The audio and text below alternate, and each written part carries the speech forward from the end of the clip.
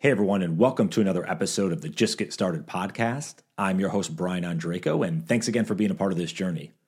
I just want to ask one quick favor before we jump into this episode. I've been organically growing this podcast for over 5 years, and I need your help to keep the momentum going. There's two things you can do. One is leaving a 5-star rating on either Spotify or Apple Podcasts. Spotify is a lot easier. You'll see the rating button right at the top. Apple Podcasts, you have to scroll down the page a little bit, and you'll see a write a review button.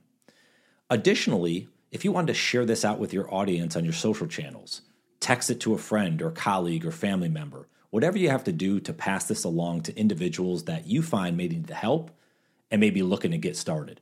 So either of those things or both of you would be appreciative so I can get this podcast out to more individuals and we can help more people get started and move in the right direction to a more happy and fulfilling life.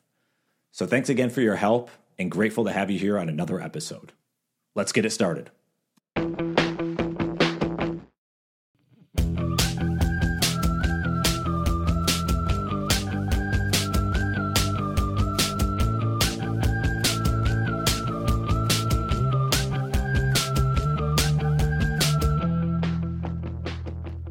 Hey everyone, and welcome to another episode of the Just Get Started podcast. I'm your host, Brian Andraco, and thanks again for being a part of this journey. Today's guest is Antonella Pisani. And you might be asking, who is Antonella? Well, she is the founder and CEO of Dallas-based Eiffel Media, a digital marketing and consulting firm focused on performance marketing and digital strategy for mid-market companies. Founded in 2017, the company has experienced exponential growth fueled exclusively through word-of-mouth referrals. As a result, Eiffel Media has ranked in the top 11% on the Inc. 5000 list for the past 2 years as one of the fastest growing privately held companies in America. Scaled at a 1178%, that's 1,178% growth rate. That's phenomenal. They rank number 17 in Dallas, number 37 in Texas, and number 38 in all advertising and marketing companies. Eiffel Media was also named to the 2022 Adweek list of fastest growing agencies, ranking number 13 on list overall and number 5 in the West and Southwest. Eiffel Media has also been announced as a member of the Dallas 100 for 2022. So without further ado, let's welcome in Antonella. Antonella, how are you today? Nice to have you. I'm doing well. It's great to be here. Thank you so much for having me. Yeah, and I was going to read the whole bio. The stuff you guys have done is phenomenal, and I want to get into that, just how you've given back to the community. And when I read that, by the way, what comes to your head, like when I'm reading, like, the Inc. 5000 and where you've ranked and the growth, like, is that like eye opening? You're like, oh my gosh, where did this come from? Like, Yeah, it's still weird to hear. I mean, I think it's certainly some disbelief of like, how the heck did we get here? We're celebrating 6 years. I think tomorrow is actually 6 years. So wow. it's I think the way that it's come together, it's just complete disbeliefs here. It's like, is he really talking about us right now? Is that what's going on? So it's fun to see that. And I want to talk about how you got here, going back not only 6 years, but even years prior. Like, did you always want to start a business? Like, did you know what entrepreneurship was and that type of stuff back when you were younger? I did. So I was always like a little hustler, like not in a bad way, but my dad owned a jewelry store. And so I kind of grew up in my dad's store, and even into my teens, like I remember figuring out that, I wasn't into baseball, but I could go buy baseball cards. I could go resell them. I would set up as a dealer at these different shows, and the moms loved me because they trusted me more than the older guys selling cards. And like, so I think I always had that like entrepreneurial drive and just figuring out how to compete a little bit. And certainly as I got older, I think it became a little bit more about wanting to work for myself and not necessarily answer to anyone else. You always have clients and people that you're responsible to. But yeah, it started pretty early on, I would say. Well, you went into corporate America for a while, right? For a long time. Yeah. So I actually started out as like a web designer and developer back in 96. So super early, but it was a work study job. But I started interning like at 17. I was interning for Trans World Snowboarding magazine. Like I always worked from a pretty young age. And then after college, went to like a web analytics firm, Gateway Computers, way back in the Oh yeah, day. I remember Gateway. I had one of those. Pro Flowers, Guitar Center, J.C. Penney, Fossil. So a lot of corporate jobs. Both, Pro Flowers was a startup, but it was $125 million startup when I got there, and left at 650 million or Oh so. wow. So yeah, I mean, everything from that to like J.C. Penney, which was a huge company. Sure. Um, the majority of my career in corporate. Well, and I'm just kind of curious to kind of connect the dots because in terms of getting this business started, you said you were kind of entrepreneurial, kind of had that fire. Going to corporate America, was that just you thought like this was the path, I got to go this route, or did you kind of not think about doing something on your own, or had you always want? I'm kind of curious, like, because I think a lot of folks I talk with struggle with that of like they have that fire in them, but it's kind of like, nah, this is the path. I got to get an entry level job. I just got to work my way up, and kind of that's what society wants of me, and they kind of struggle with that. Did you have the same or? Not really. I mean, I think, coming out of school, had a bunch of student loans and things like that. And so it just felt very natural to go work for a company, and, certainly had the opportunity to learn a ton. I would say I always had side projects though, coming out of college, and had websites on the side and had things like that that I would tinker with. But it really wasn't until I would say maybe like 10 years ago that I really started thinking about, okay, what comes next. So I wouldn't say it's something I really struggled with earlier on, because I had those side projects to kind of feed that part of What were me. you doing? What were some of the projects? Anything fun? God, just random websites. I mean, I always Okay. had websites and would have, display advertising, like, but that's how I learned things like paid search. I was doing it. It was goto.com, which was before Google, which was before even like Overture, where it was a penny a click. Yeah. And so I had built websites for the university. And in some cases, I was able to take some of that content and was like, hold on a second, why don't I build a consumer facing website? So it was generally in that space.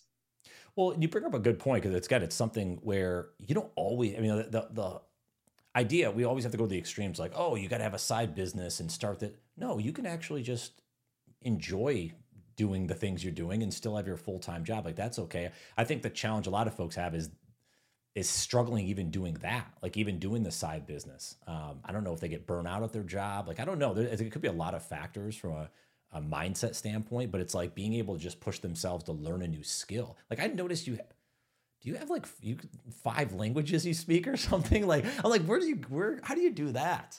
But like that's the stuff I'm really curious about is like how that mentality for you is I'm going to go above and beyond, even though I'm not getting paid for this. This is important for me. How do you determine those things? Is there any practices you do, any, disciplines you have to be able to kind of pick those things and stick with them?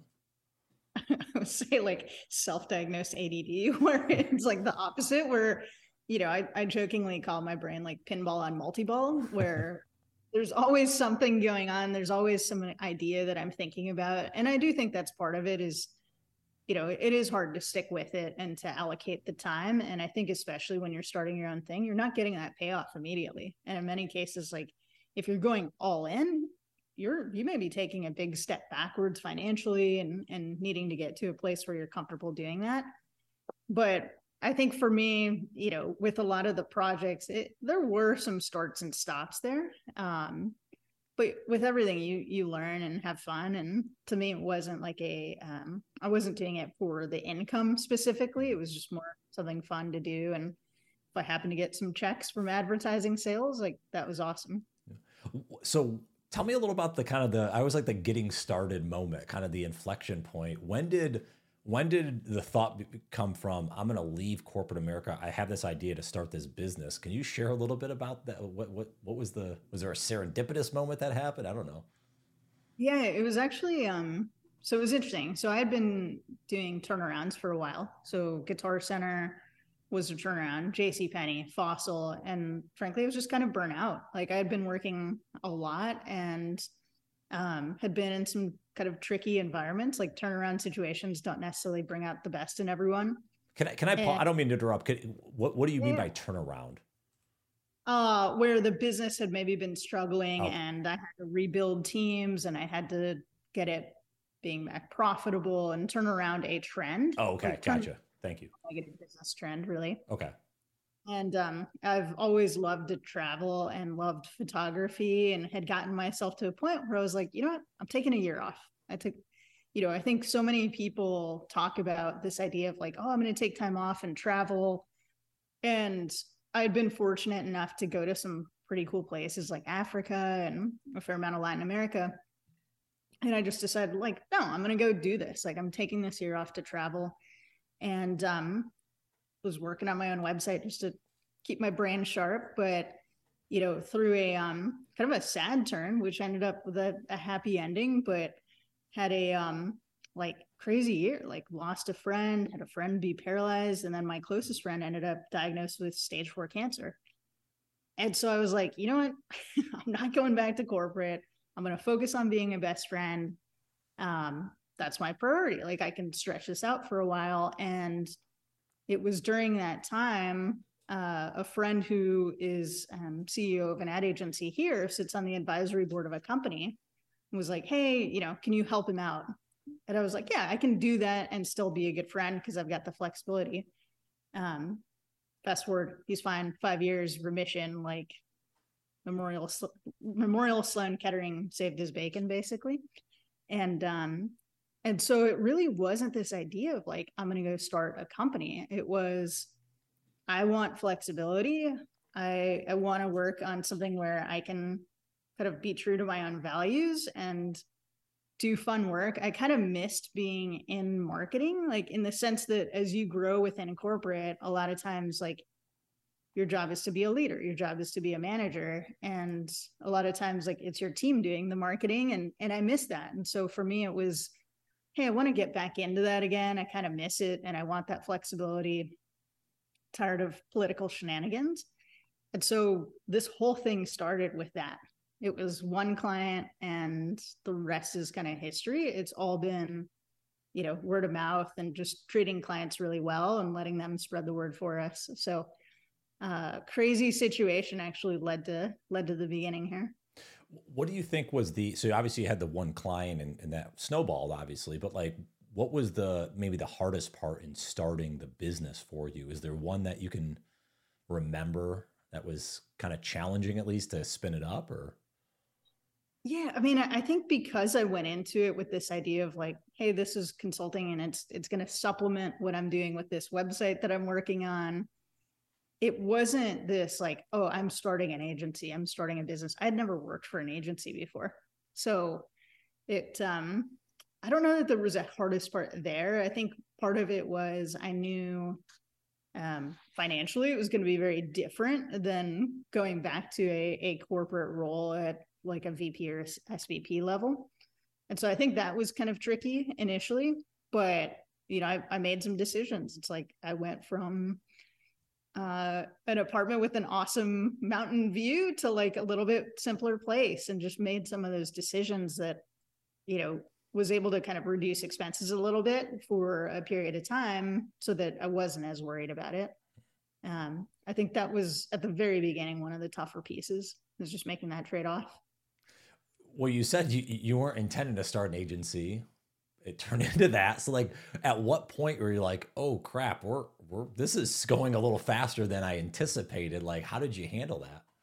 Yeah, it was kind of crazy. I mean, I would say the first year or two were not like complete chaos, but coming up into then, I would say one of the bigger inflection points was like, okay, I need to hire a full-time employee. That's a big jump, right? Going from, because originally it was just me. And then basically what would happen is, I was doing digital strategy and I might say like, hey, look, there's room for opportunity on your organic search. The client would say, okay, can you help me with that? And so I'd go find a contractor to help. And, when you're using contract labor, you're really just paying for their working hours. You don't have a ton of excess expense there.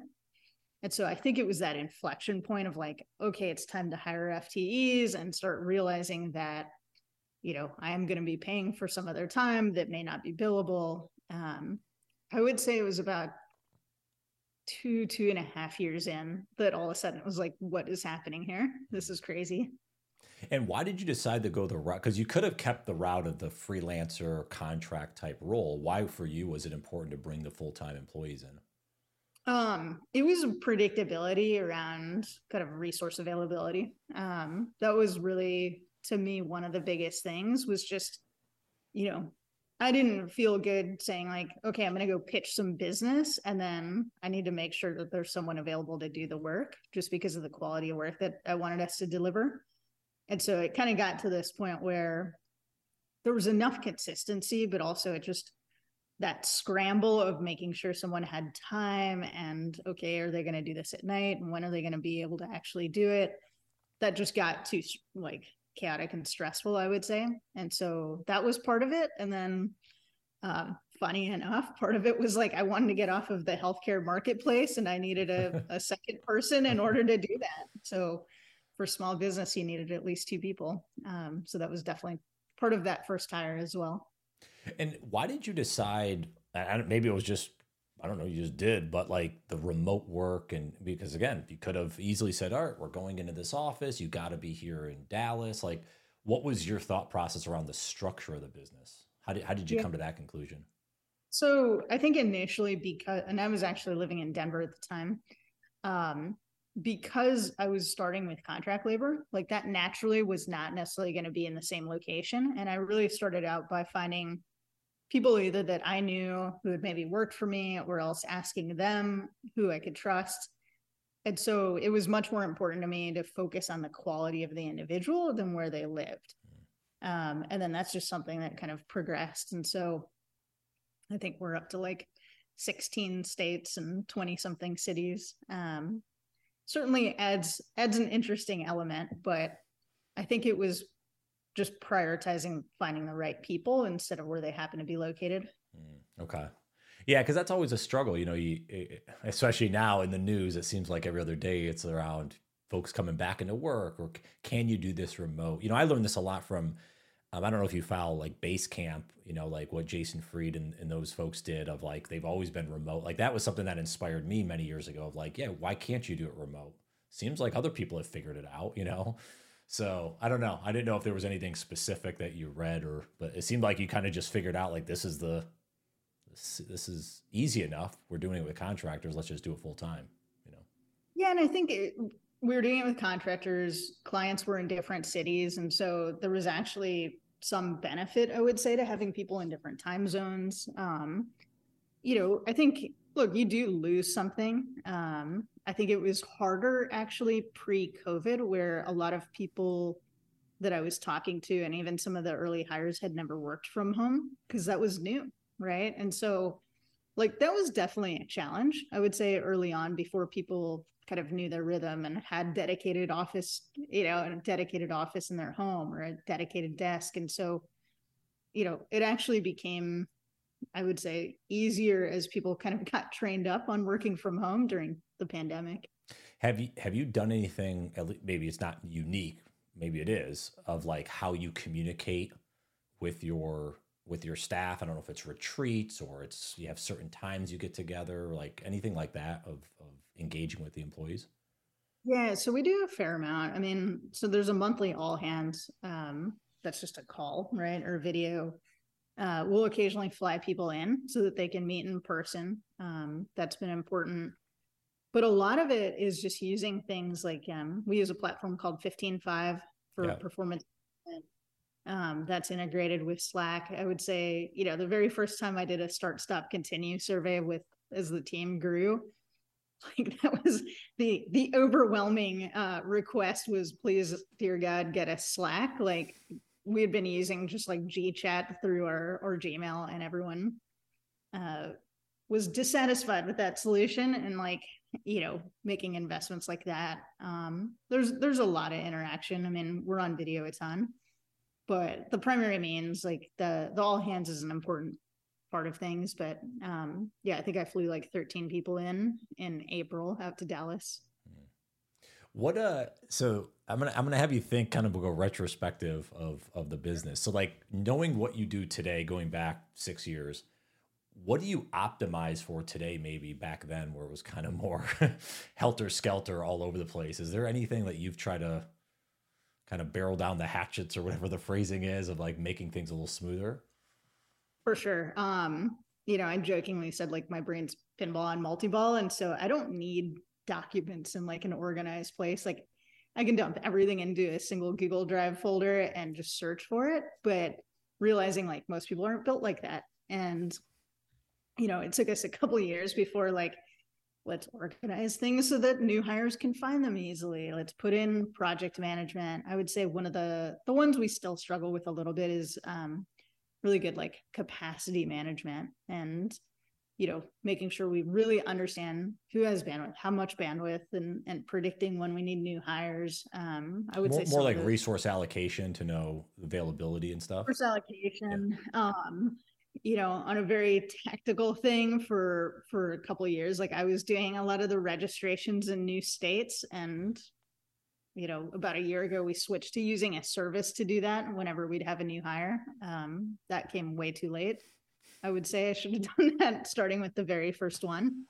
But yeah, I would say it's a lot of those operational things is, that's never been my strong suit. Like whenever I'd go into a new job, like when I went to Fossil, like one of my very first hires was like, I need an awesome head of ecom operations. I'm just not built that way. And so surrounding myself with people who helped up our game on that was important. Well, and that was one of the other things that I know a lot of folks like in your position that have grown and scaled business is delegation. You're used to doing everything. You're the only person day one. And then you actually have to, because what I'm curious about, and actually I'll ask now, this is a 3-part like question I'm asking you, but like you mentioned earlier, one of the things we're challenged with corporate is you love the marketing side. And then you kind of went into more leadership roles. You couldn't do that. So now 6 years in, do you get your hands kind of dirty and still doing some of the marketing stuff? Like, do you enjoy that? Or are you more operation side? Like, so you can there's a few questions there about delegation and you in marketing. You can kind of start where you want. Yeah. So I've always been very trusting in my team and learned how to delegate. I would say skills that I probably learned at ProFlowers. I struggled with it in one of my corporate jobs where I didn't feel like I had an A+ team.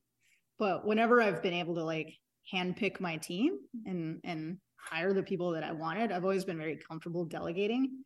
So that part of it hasn't bothered me as much. I would say on, today, what my job is, I'm not a marketer today, right? Like my job is now leading an organization and, I've got great marketers. I definitely get involved.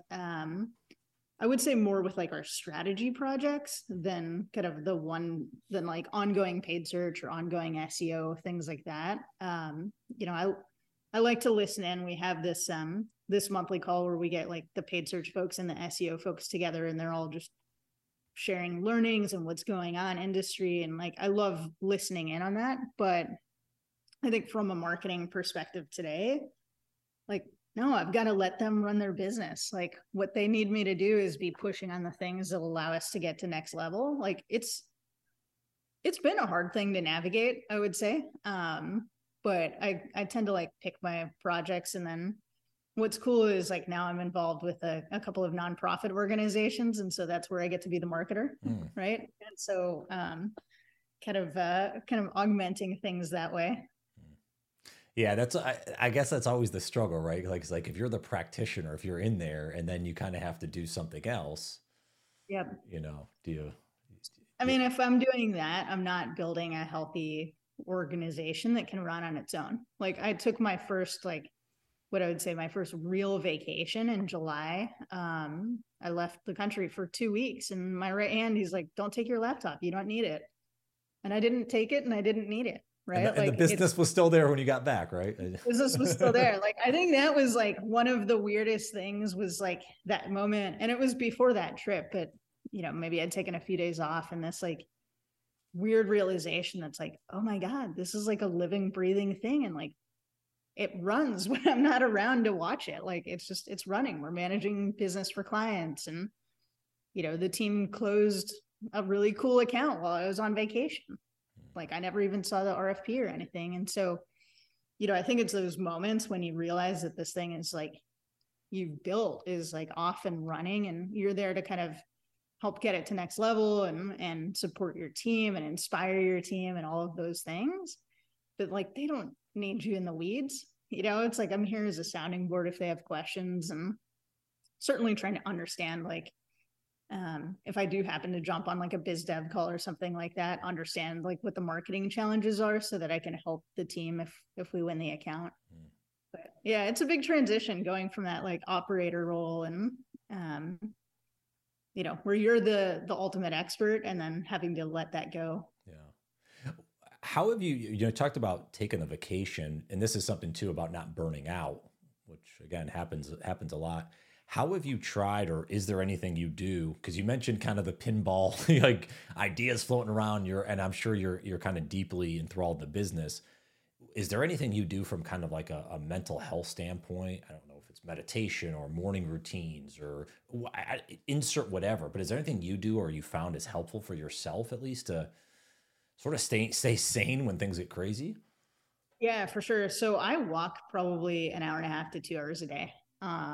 So I get up and have breakfast. I have a enormous dog, and we'll usually go 45 minutes to an hour in the morning. So I keep kind of a weird schedule. Like I almost think I keep like mountain time, even though I live central. Because I usually won't get to my desk till like 9:30, but that gives me an hour, like just clear my head, listen to music. Sometimes I'm listening to a podcast. It's when I consume a lot of like leadership audiobooks and things like that. And then I'll cap the day with an hour as well. And because I have people on, in every time zone, like I may go for a walk at 4:30, right? It's only 2:30 West Coast. And then I'm available like a little bit later to wrap up with the folks that are on the West Coast. But I think that practice has helped me a lot. When I was in corporate, I was good about walking, like half an hour or so before work. Cause I think it's nice when you have something like that before you start your day. It's a much nicer way to start the day, I think. Yeah. Versus like running frantically and ending up at your desk. Yeah, I think that's one of the things for me. I built in both a morning and a bedtime routine. Yep. And partly because, it's like being able to structure that morning where you're not just jumping out of bed and you're going. Yeah. And you actually have some things. And then at night, like it's a small thing, but I think it's just a mentality. It's like, no matter how dead tired I am, it's like, I'll reflect on like, hey, what were some good things that happened today? And then just being grateful for health and things like that. But it's like, even on the toughest day, like there's always a couple of things that were like, it could be a text from a friend, right? It could be, hey, it was really sunny out and I got to walk in shorts instead of like a winter coat. Right.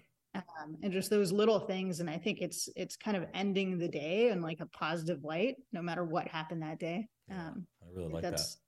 That's been a cool little habit too. You mentioned books. Any recommendations you'd make? Any things that have been your favorite?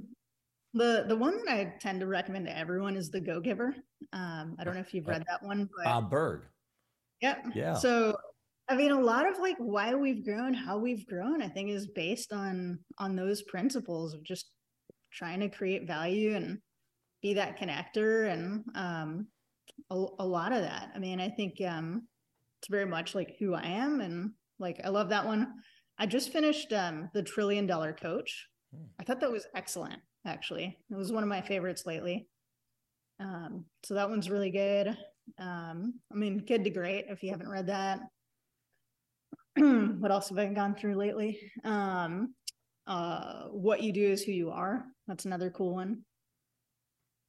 Those are all good recommendations. There's a couple of those are on my list I haven't read yet, but I'm always looking for. I really liked The $1 Trillion Coach. It was just, it was well done. It was kind of a little bit of a story. And what any cliff notes? What's the premise behind that book? I mean, it's just a lot of leadership lessons on like everything from like active listening, and it's just the way that it's kind of woven together, and it's a very easy read. Okay. And the narrator for the audiobook is great. Oh, you're listening to audiobooks normally. Yeah, just that's for me, that's part of being a leader, is like continuing to push myself. And so I usually end up using one of the 2 walks per day to listen and learn and keep expanding my skills. No, that's good. I every once in a while listen. What's funny is like I don't know if you know David Goggins. He's had 2 books out, "Can't Hurt Me" and then "Never Finished" just came out.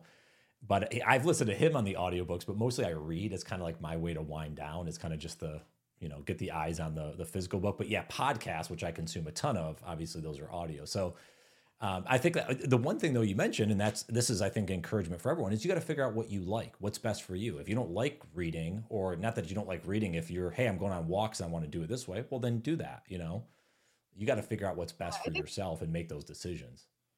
I feel like a lot of people do struggle with, like, if they don't want to read, they kind of think like there's not an option. The lesson learned is like, I will always listen to a sample of the audiobook to make sure I like the narrator, because I can make or break it. Like there's been, before I started doing that, there were a couple of books and, I'd get like 5 minutes into it and just, I can't listen to this person. So I would abandon it. So there's a little pro tip there, but I mean, I read on my Kindle almost every night, but that's like just junk reading, like, and that's my winding down. Like I don't want to be in bed like thinking leadership lessons right before I go to sleep. Yeah, that's fair. That's a fair. Well, I'm more like the philosophy type books and stuff like that, because that could get pretty heavy if you're like trying to do a full learning lesson, right before you crash. Totally. Another good one was actually Bet on Talent, which I think was it was someone from Chick-fil-A, I think. Okay. I can send you a list. No, that's great. No, I'm always looking for recommendations, and I always love to share them, because I've tried to read now, because I built it, like I said, in my bedtime routine. I probably on average reading like 2 books a month. So always looking for new recommendations and fun stuff to listen to. So awesome. It's a good time. What let's end on this. I always like to kind of throw it back on you. You could go wherever you want with this, but if someone's getting started today, it could be they have a business idea. It could be they want to get in the best shape of their life. It doesn't matter what it is. Is there any encouragement, kind of a first nudge, a first step? It could be a quote, could be a book to read, could be anything that you would share as kind of an encouragement to get them started? Yeah, I mean, I can tell you, the Go Giver is great. I've always loved Emerson's definition of success. That's definitely been kind of a guide for me about, to me, it's like success is leaving the world a bit better. And it's a really cool piece. I'd encourage you to go out and look at it. I've got a pen that I literally had engraved on it, "Leave it better," which for me was just everything you touch, just try to make it a little bit better. So I love that quote. I think for me, some of it was just thinking through, there are a lot of people that have fear and that doubt, and just stop and think of like, okay, what is the worst case scenario? Like what could really go wrong? And it's like, so does going wrong just mean, hey, I've got to go back to a regular job in 2 months? And like, that's the worst case scenario. And, obviously everyone starts out in a different spot, but sometimes realizing that like what failure looks like may not be that big of a deal, and you got to just take a little step forward. It's the cheesy, how do you eat an elephant, one bite at a time, right? Yeah. The more daunting something is, just try to break it down to steps that you can start moving forward on. Yeah. Well, even for your business, like you can't get 6 years if you didn't have day one. Like you have to at least have that first day and then get to the second, and slowly but surely, and you make decisions each day. You kind of figure it out, right? You don't know everything day one. Yeah. And I think, there's a tremendous amount of like imposter syndrome everywhere. Everyone still gets it. And there was something I read about, like, if you're struggling with that, compare yourself to the average person, not the people just kind of around you, right? And you're going to realize you know a lot more than most people if it's something that, could be e-commerce or whatever it is that you're wanting to work on. And so just try not to get trapped in that. And it's okay if you don't have all the answers. Like I still remember, it was a little bit over 6 years ago, sitting in a cafe, like building my first proposal. I didn't know what the heck I was doing. Like it was like a 30-page proposal, but it was that kind of go-giver concept of like, hey, I'm going to show a ton of information just to show that I know what I'm doing, and that and like try to create value and try to build that person's confidence to say like, oh yeah, there is a lot of stuff that's wrong. I think a lot of people feel like they have to keep information close to the vest to feel smart and to feel like they create value. And I just don't think that builds trust. And so don't be afraid to like give some knowledge away, because I think it gets you started a little bit. Yeah, it's a bunch of things, not just one. Yeah, that's always nice. Give some folks some guideposts as they think about their journey. Well, Antonella, this has been a lot of fun. Where can folks say hello to you? Where can they check out the company? Any details you'd share? Yeah, absolutely. For me personally, LinkedIn.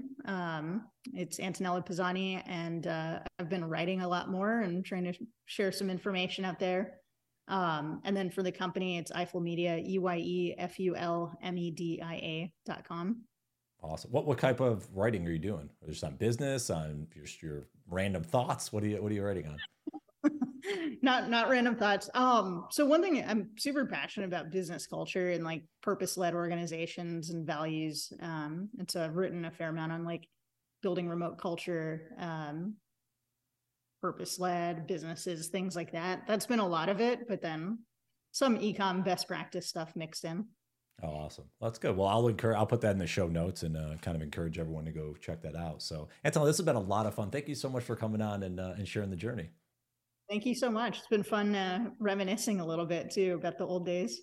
Yeah, it's always nice to do that. So thanks again. Thank you. Hey, everyone. And just one more quick thing before you head off on your day. If you're enjoying this podcast and are looking for other resources and tools to help you get started and move forward toward a happier and more fulfilling life, then I'd encourage you to head over to my website, brianondraco.com, and hit the subscribe button in the upper right corner. There you can find my newsletter and blog subscriptions, where I share insights and information around getting unstuck, perspective, mindset, relationships, habits, and much more. If you get a chance to sign up, I hope you enjoy. Thanks again for listening in, and have a phenomenal day.